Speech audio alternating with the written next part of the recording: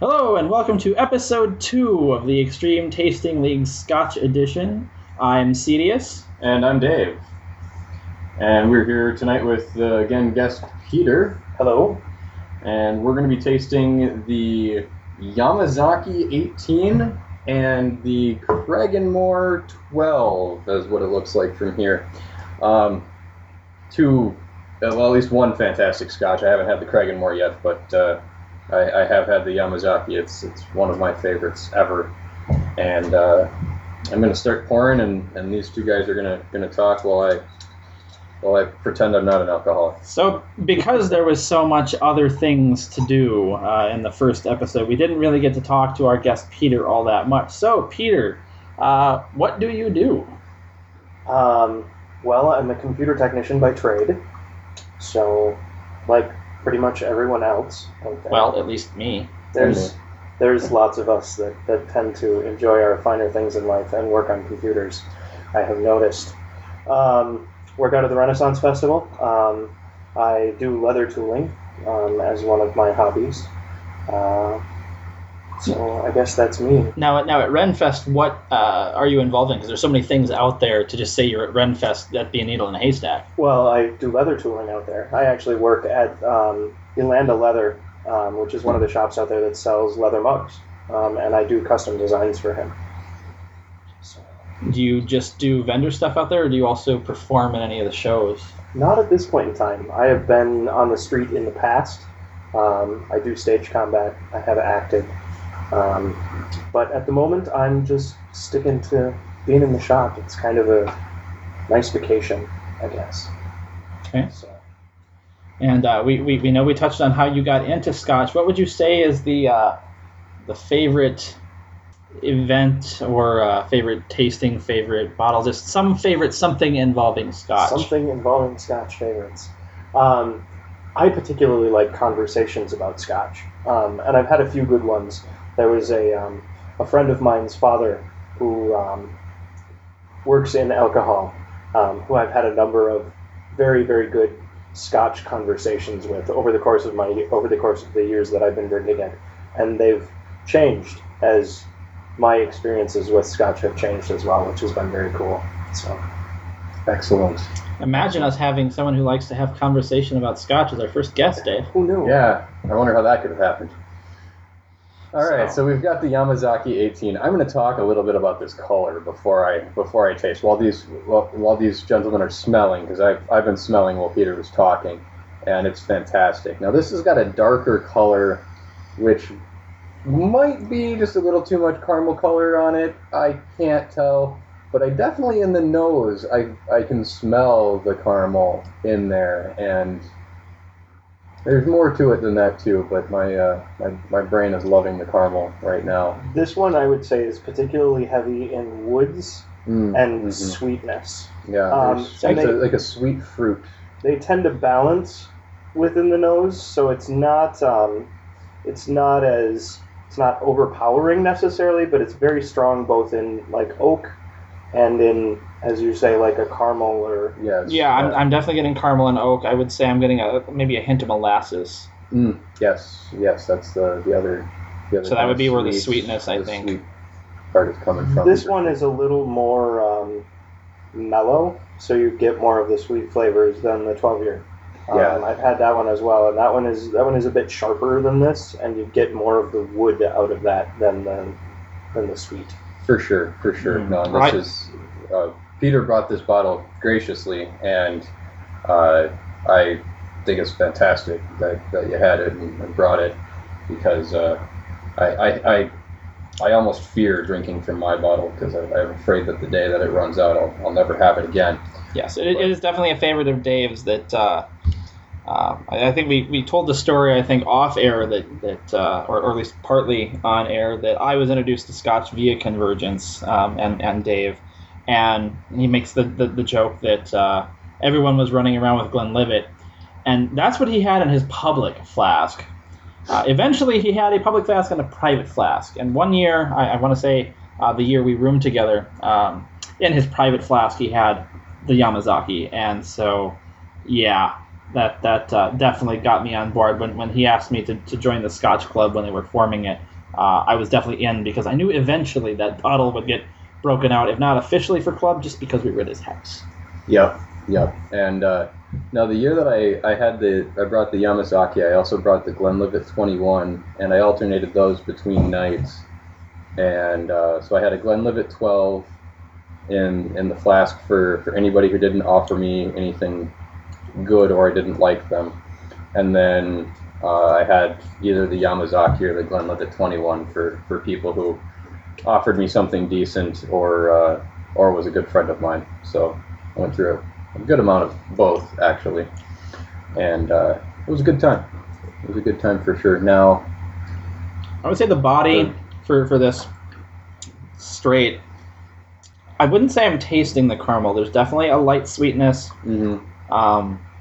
Maybe a hint of the fruit that was in the nose, but I mean it's just a very light. I'm not even sure what fruit I'd say it is. I definitely approve of it. I just can't. I'm having a hard time describing it. Yeah, there's a little bit of the molasses in the body, and in the finish too. Off of it, just off of it neat, you can definitely feel it there a little bit. But breathe in too quickly after swallowing. Don't do that. Definitely the nose after putting some water in is... Yeah, I certainly have molasses on the finish. I'm finally going to get around to adding the water because I've just been enjoying this one straight because all three of us have had this and all three of us like it, and so it's kind of cheating. But we wanted to have something we knew we really liked on the first couple of episodes in the first recording night. So yes, thank you again, Peter, for bringing this. When you said you were bringing Yamazaki, we were assuming the 12, and we were happy with that. And to get the 18, it's like, dude. Definitely, I'm on my third bottle of the 12. This is a bottle that I purchased actually, knowing what the 12 tasted like and wanting to try the 18. I purchased this bottle as an after for my wedding evening. So for those of us that wanted to partake. And that wedding was relatively recent, I believe. Yeah, back in November, and very small. So there were 14 people there. No, I'm definitely tasting the caramel with the water, and it does bring out the sweet a little more. Yeah, it really does. It certainly does. And you can really feel the smoothness of the oak in it as well, which is... Something that I've noticed about the feel of this one particularly is that it feels very light in your mouth. Yes. A lot of scotches feel more oily or more heavy, and this one just kind of glides. I don't know that I've got a better word for it. No, that's actually a perfect description. It's flying would almost work too. I mean, it's so smooth going down, and but it has all of the complexity of flavor that you expect from a good scotch. Yeah. And I'm going to say, fairly unusually, that the finish improved with the water. Oftentimes, the finish will get diminished with the water, but in this particular case, it lingers longer, and it sits nicely. It's not alcohol burning on the tongue, but definitely a nice feel to the finish. I think that this one is good both ways, actually. Mm-hmm. Yeah. Most of the time I'll have a preference in terms of one that is very, very good without or very good with a splash of water. I'll say for myself, I'd be probably more prone to drinking it faster without the water. Oh, yeah. Because with the additional linger that the water adds, I'm not going to want to go back to the glasses fast. And as lovely as this is, and it's a pricier bottle, let's not kid ourselves. This is definitely the high-end scotch of the evening by a margin. But not a huge margin. No, not huge. I mean, there are certainly far more expensive scotches, and for its price point, it is excellent. I don't want to knock it on that. It's just expensive enough that I would not want to go through it quickly. Right. And so adding the water, adding the additional linger, the fact that it opens up the caramel flavor a little bit more, means I'm not going to want to have 2 glasses in a night in the hour that I'm going to sit and sip scotch while I'm reading my book, which is typically how I consume my scotch privately. And I have nothing bad to say about this. So, well, we don't really have any tasting notes for this thing. There's not really anything on the bottle. There's the history of the Yamazaki from a little pamphlet that they have, and there's nothing really on the box. If there were tasting notes, I would not be reading them sarcastically because I truly love this Scotch. But since it's not actually Scotch, we'll get into that because Scotch is, of course, whiskey that's made in Scotland, and this being from Japan is a single malt Japanese whiskey by the strictest definition. Now, it's won several Scotch awards, so it's classified as a Scotch for all but the place that it was made. And I think where that comes in is predominantly that it's a malt whiskey as opposed to a grain whiskey. And it is also a single malt whiskey and not a blended. Yeah, it's made in exactly the same way as a Scotch is, and the only difference is that it's not from Scotland. So by legal definition of a Scotch, it cannot be called one, but everybody who drinks Scotch considers it a Scotch, and there are Scotches, single malt whiskeys that are considered Scotches from all over the world that receive plenty of accolades throughout the Scotch world. Well, that rather segues nicely into the lesson I think we should have as part of this podcast in terms of some Scotch knowledge, and that is single malt versus blend versus malt versus grain. So I almost don't want to rinse out my glass. in the hierarchy of things, you've got whiskey. You have one more to go. And whiskey comes in several forms. We are focusing on Scotch whiskey. And what that generally means is from Scotland, this obviously being an exception, and for our purposes will probably 99% of the time mean single and malt. Also, the fact that it would have been cast in bourbon barrels. Right. Well, oak barrels specifically typically used bourbon barrels. There are specifically Scotches that use virgin oak barrels as part of their pitch. But 3 years minimum aged in oak is one of the requirements for being a true Scotch.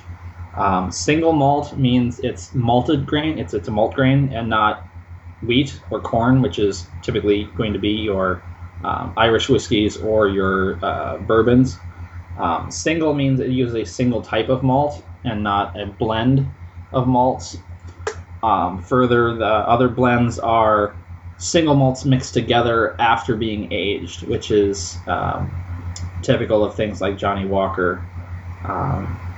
And your other blended whiskeys and Scotches. Yeah, right. I mean, even your Scotches from Scotland will often have like a maker's bottle that's a blended Scotch. Yep. Now, there are such things as single grain whiskeys that are considered Scotch, but they are few and far between.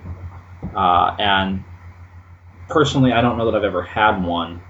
We'll probably go out of our way at some point to try to find some unusual Scotches to have on the podcast, but for now, this is the most exotic thing we've had thus far, and we're not likely to repeat anything to this level of exoticness for a little while. Well, at least not until I get my hands on the bottle of that Taiwanese stuff. There's a Tasmanian bottle that I was thinking about getting, but because there's fewer bottles from the smaller distilleries outside of Scotland, the price point of them tends to be higher, and because we are most familiar with Scotch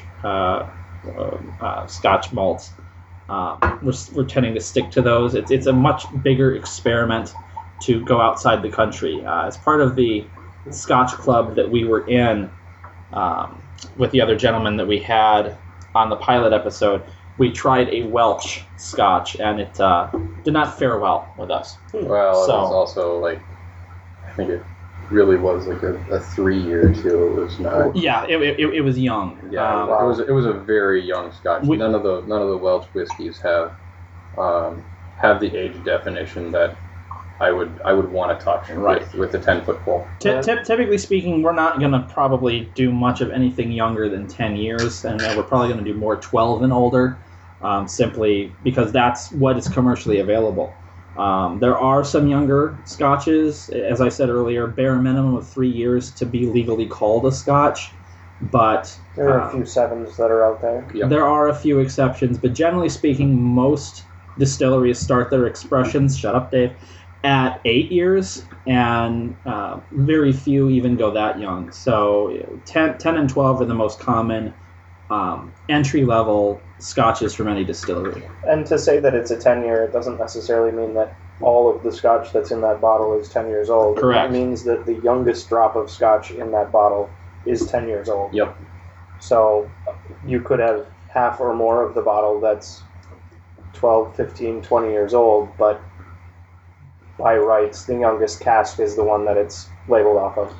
And so that's completely up to the master distiller, the distillery, and that's a level and lesson we'll go into some other time. So, So now we have the Craigenmore 12, which is a Speyside single malt, and it's got a pretty normal color, but it's always kind of a golden color for Scotch for the most part. It's Some lighter, some darker. some lighter, some darker. I mean, the Yamazaki was dark. very dark, a dark amber, where this I would say would be a light amber if it gets into amber. Kind of a gold sort of look. Not that the appearance of it means anything in all reality. Just really kind of just means how much caramel color they threw in. But except for the Yamazaki, I think there was probably more caramel than caramel color in there. Fairly sweet nose. Yeah, I'm getting a lot of floral and honey. There's definitely some honey here. Mm-hmm, definitely. Yeah, definitely some light floral notes. Not getting wood, not getting smoke, not No. getting salt. No. It's a Speyside. I'm going to have fun mocking the tasting notes. Yeah. Yeah. Oh, what was that? There was something there. A lot of Speysides have a hint of vanilla, and I'm not really getting that here. I may be getting some heather again. The honey is the strongest scent I'm getting off the nose, personally. And just maybe a little bit of spice somewhere in the background. There's something there. There's a hint of something. Well, since I cheated and tasted already, I'm going to say that I can taste a little bit of spice in the body. But We're moving on to the taste now, so it's fair. And this is still pre-watered. Dave's beginning to water his now, so He's moving a little faster than we are on this one. he's the impatient one. I am. I like to pass the buck. I slowed down on the Yamazaki a bit and savored it while they We were all talking. did. Oh yeah. No, adding water doesn't really add much to the nose. See, I'm getting some salt on the finish, a little on the body. A little bit of salt on the finish. Yeah. But not really any pepper or spice. All the heat's alcohol. Yeah. Oh, we never did rank the Yamazaki though. Oh, we'll rank at the end, I guess, tonight. All right. Yeah. Yeah, I'm definitely getting some grassy, earthy in the finish. I would claim there's some heather in the finish. I'm not really getting a whole lot in the body, to be completely honest. No, there's It's kind of empty. yeah, it's a little flat. There's The tail end of the finish is giving me a flavor I can't quite place. It's a note that I'm just. Let me try this again. I still haven't watered, by the way. I think this one is a prime example of what I believe is the Speyside curse. That they just don't really know what they're coming out with when they make it. Just it all is kind of muddled and blended together. Although usually there's a little bit more oak in them. Yeah, this one is mild. Is it triple distilled? Is that our problem? I'm not sure. That flavor in the finish I'm trying to place, there's definitely it feels somewhere between some sort of leaf. I'm almost getting a light hint of mustard. It's really weird. I can't quite place what it is, but there's something that is in the finish that just doesn't feel in place with everything else. Yeah, no, there's gonna add a little water and see if I can. No, there's still definitely something wrong, even with a little water to it. I run the watered nose here. The honey becomes even stronger to me. I'm really not going to get anything else off on the nose post water. I agree. The body is just virtually non-existent. There's not a lot there, and that bizarre flavor I'm getting in the back of my back half of my tongue is. It's almost an anise. Almost, yeah. See, anise I would find even more unpleasant than I'm finding this, because anise is just not my flavor. But I'm certainly... I see where you're getting the mustard from, though. Yeah, there's certainly something here I could see this being good with a sub sandwich. I mean, this is something I could see drinking with like I could light see fare. having this at a some sort of light dinner. Yeah. Fish and chips Yeah, maybe. with the salt ending to it. Yeah. Mm-hmm. Yeah, there's Meatloaf sandwich. yeah. I personally, I'm gonna say the finish is not thrilling me much. That whatever that mystery flavor is, it's not something I'm caring for. It's a yellow mustard is the closest thing I can say. That still feels off, but there's definitely a hint there, and it lingers. That flavor is what's sticking with me. So the funny thing is, after reading the box, I'm really not getting anything that you're about to say on this. Cragganmore, founded by the legendary John Smith in 1869, is for many the definitive Speyside malt, which, God, if that's true, Speyside's got lots of problems. For malt whiskey writer Michael Jackson, no relation to the pop singer. Does it say that? No, it does not say that. Anytime Dave breaks out of the Cork Dorkery voice, you know that he's adding his own aside. Well, I had to ask. It has the most complex aroma of any malt. Corn. Astonishingly fresh and delicate. There were dots there. That's why I paused. It was for dramatic effect, as per on the box. Back in the 1920s, this was voted the finest of all Scotch malt distillers' malts by their blenders. Wow, that was an ugly turn of phrase. Being titled A1 for blending, much like the steak sauce. On tasting it, it is not hard to see what those blenders saw. Mature and well-balanced, with an astonishingly fragrant aroma. The slight fruitiness on the palate is overlaid with sweet, smoky notes with hints of sandalwood. Sandalwood? Anyone? No, I didn't get it either. A long... Maybe. Sorta. Maybe, Kinda. sorta. Maybe sandalwood for the finish. Maybe that's the weird thing that I'm trying to get at. Yeah. I don't typically taste sandalwood, so... A long finish packed with hints of smoky sweetness brings this delightful, refined experience, so accessible, yet so rewarding, gently to a close. Complexity married to such refinement is not easily found. This truly is a classic malt, still leading the Speyside, that John Smith set out to create. This is one of the classic malts from, I can never remember the name of the bottler, Diageo. And they, of course, they own something like 40% of all the distilleries in Scotland. So they kind of get to decide what is. And they kind of have a short list of that as well on this. Yeah. With Dalwhinnie, Talisker, Oban, Lagavulin as part of their branding.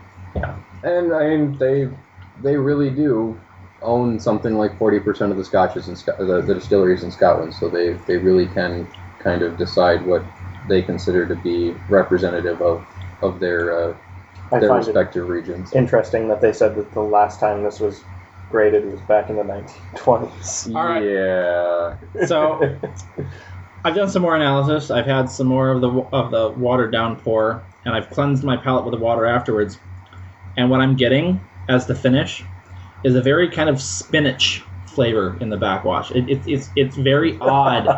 I like spinach. Don't get me wrong. It's just weird to get that as the lingering flavor of a scotch. Of a scotch after trying to cleanse my palate with the water after that. I was switching the water, trying to really work the flavor off my palate.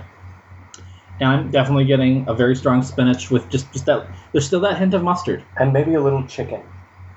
Don't push it. Don't push it. Man, if I could get a scotch that tasted like a chicken sandwich, I mean, I would for sure be an alcoholic. I mean, I had a light dinner, and don't get me wrong, this is dessert, but it's still no, it's not a chicken sandwich or a chicken salad sandwich, but no. I'll work on it. Fantastic. I'll work on it. Oh, definitely. Although I don't know, do you think the poultry would last for 12 years in an oak barrel? Well, you don't necessarily need to put chicken in the barrel to make it taste like chicken. We need to put all the other things that make chicken taste like chicken into the barrel. No, make a BLT sort of deal and just put like bacon grease in there and age that. Oh, that'd be good. And just let the bacon infused whiskey Soak into the bottle. Yeah. Maybe we should talk about this offline. Oh, maybe. Because I think that could be too much for this stage. Yeah. All right. Well, let's go. being a little silly. Let's go to rating the Kraganmore, and then we'll go back to the Yamazaki since we're fresh with the Kraganmore. And on a high note. And on a high note, exactly. Well, because I went last both of the scotches in the first podcast, I think I will go first this time. The Kraganmore, that finish is just confusing. I really have no good words for it, so I'm going to score it as a 2. It's certainly not something I'm going to want to keep in my cabinet, which, like I said before, is going to be where my 3s begin. It's not something I'm going to go out of my way to buy again. If you like salad, this might be the scotch for you. I think that's going to be the way I'm going to phrase this one. Is if you like salad, it lingers and just someone else take the mic from me. Peter. I am also going to give this one. I'm going to go with a 2.5 this time. I'm going to be in the middle of the board. I think that it had a little more to offer in terms of flavor than one of the other scotches that we've recently tasted, than the Rock. In our last episode. So there was a certain amount of complexity to this one, but at the same time I felt that it was a little empty. There just wasn't a whole lot of flavor there. There wasn't anything to get me through the scotch. So, yeah, 2.5. And I think you're wrong about being in the middle of the board here, because I'm gonna go with Cedius and rate it a 2, because so you're the high end of this. I guess it's got to happen once in a while. I don't disagree that this was more complex for sure than the Bruichladdich Rocks, but I don't. It was more complex, but it wasn't any more fun. I mean, there was no fun in it. It was just there, and I also wouldn't buy it again or ever, which is sad because I am typically a big fan of the classic malts. There's some air quotes in there for the 6 classic malts that are listed, and it's the only one that I haven't liked in its normal flavor, although I'm not a huge fan of Oban. Yeah, Oban didn't throw me much either, but we'll eventually probably get to Oban in the podcast. So yeah, well, I've got the Distiller's Edition, so we'll be trying that here soon enough, which is much better than the regular version. So now let's go back to the Yamazaki. Oh, the Yamazaki. Well, this is only a score out of 5. So I can't rate it an 11? Come on. This podcast does not yet go to 11, so let's keep it in range. All right. I gotta put it at like a 4.8. I don't like to go deviate beyond the halves, but it's so close. It's so close to a 5 that it's up there. It's so amazingly good that you just, if you have the opportunity to drink it, do it. And then steal the bottle. Hey, I'm watching you. I think that's fair. You definitely need to watch it. I do too. I've known him for a long time, and I don't turn my back. Yeah. Especially if I've got scotch. I am going to be slightly less generous than Dave. I'm going to give it a 4.5. It's solid. I have nothing bad to say about it whatsoever. It's very tasty. It's something that isn't. I feel neglectful for my own Scotch collection to not have either the 18 or the 12 in it at present, and the 18 is worth the additional cost over the 12, and the 12 I would say am likely to rate well, and we will get to that eventually too. But yeah, it's just a great overall Scotch. I am going to give this one a 5. on the grounds that there may be something better out there, but I haven't had it yet. This is my favorite Scotch at this point in time, and I will drink it slowly because it is on the more expensive end. It's not something that I'll have every night, but it is my favorite. Yeah, it's And we certainly appreciate you sharing it with us because that was above and beyond what we were expecting out of a guest to bring. So yeah, when CJ said you were bringing the Yamazaki, I'm like, 12's a good drink. It's a good dram. And then I saw the box and I knew, and I was like, oh, A different experience. So yeah, it's very good, very good. Next time next time we're going to have the what? Oh, we've decided that it would be a good idea for us to give to you tasting notes for scotches, single malt scotches that you are likely to find out at the bar. So we are going to do the 2 most commonly found. In our personal experience here in Minnesota, I will be bringing the Glenfiddich 12. the Glenfiddich, I'm sorry, the Glenfiddich 12. and I'll be bringing the Glenlivet 12. And on that, We'll wrap it up. Thank you for joining us. Thank you, Peter, for being our guinea pig guest. thank you. Indeed, Peter, fantastic bottle that you brought. I think he's trying to bribe his way onto the show more often. Never. Well, thank you again for joining us, and we will see you next time with the Glenfiddich and the Glenlivet 12 years. Good night. Good night.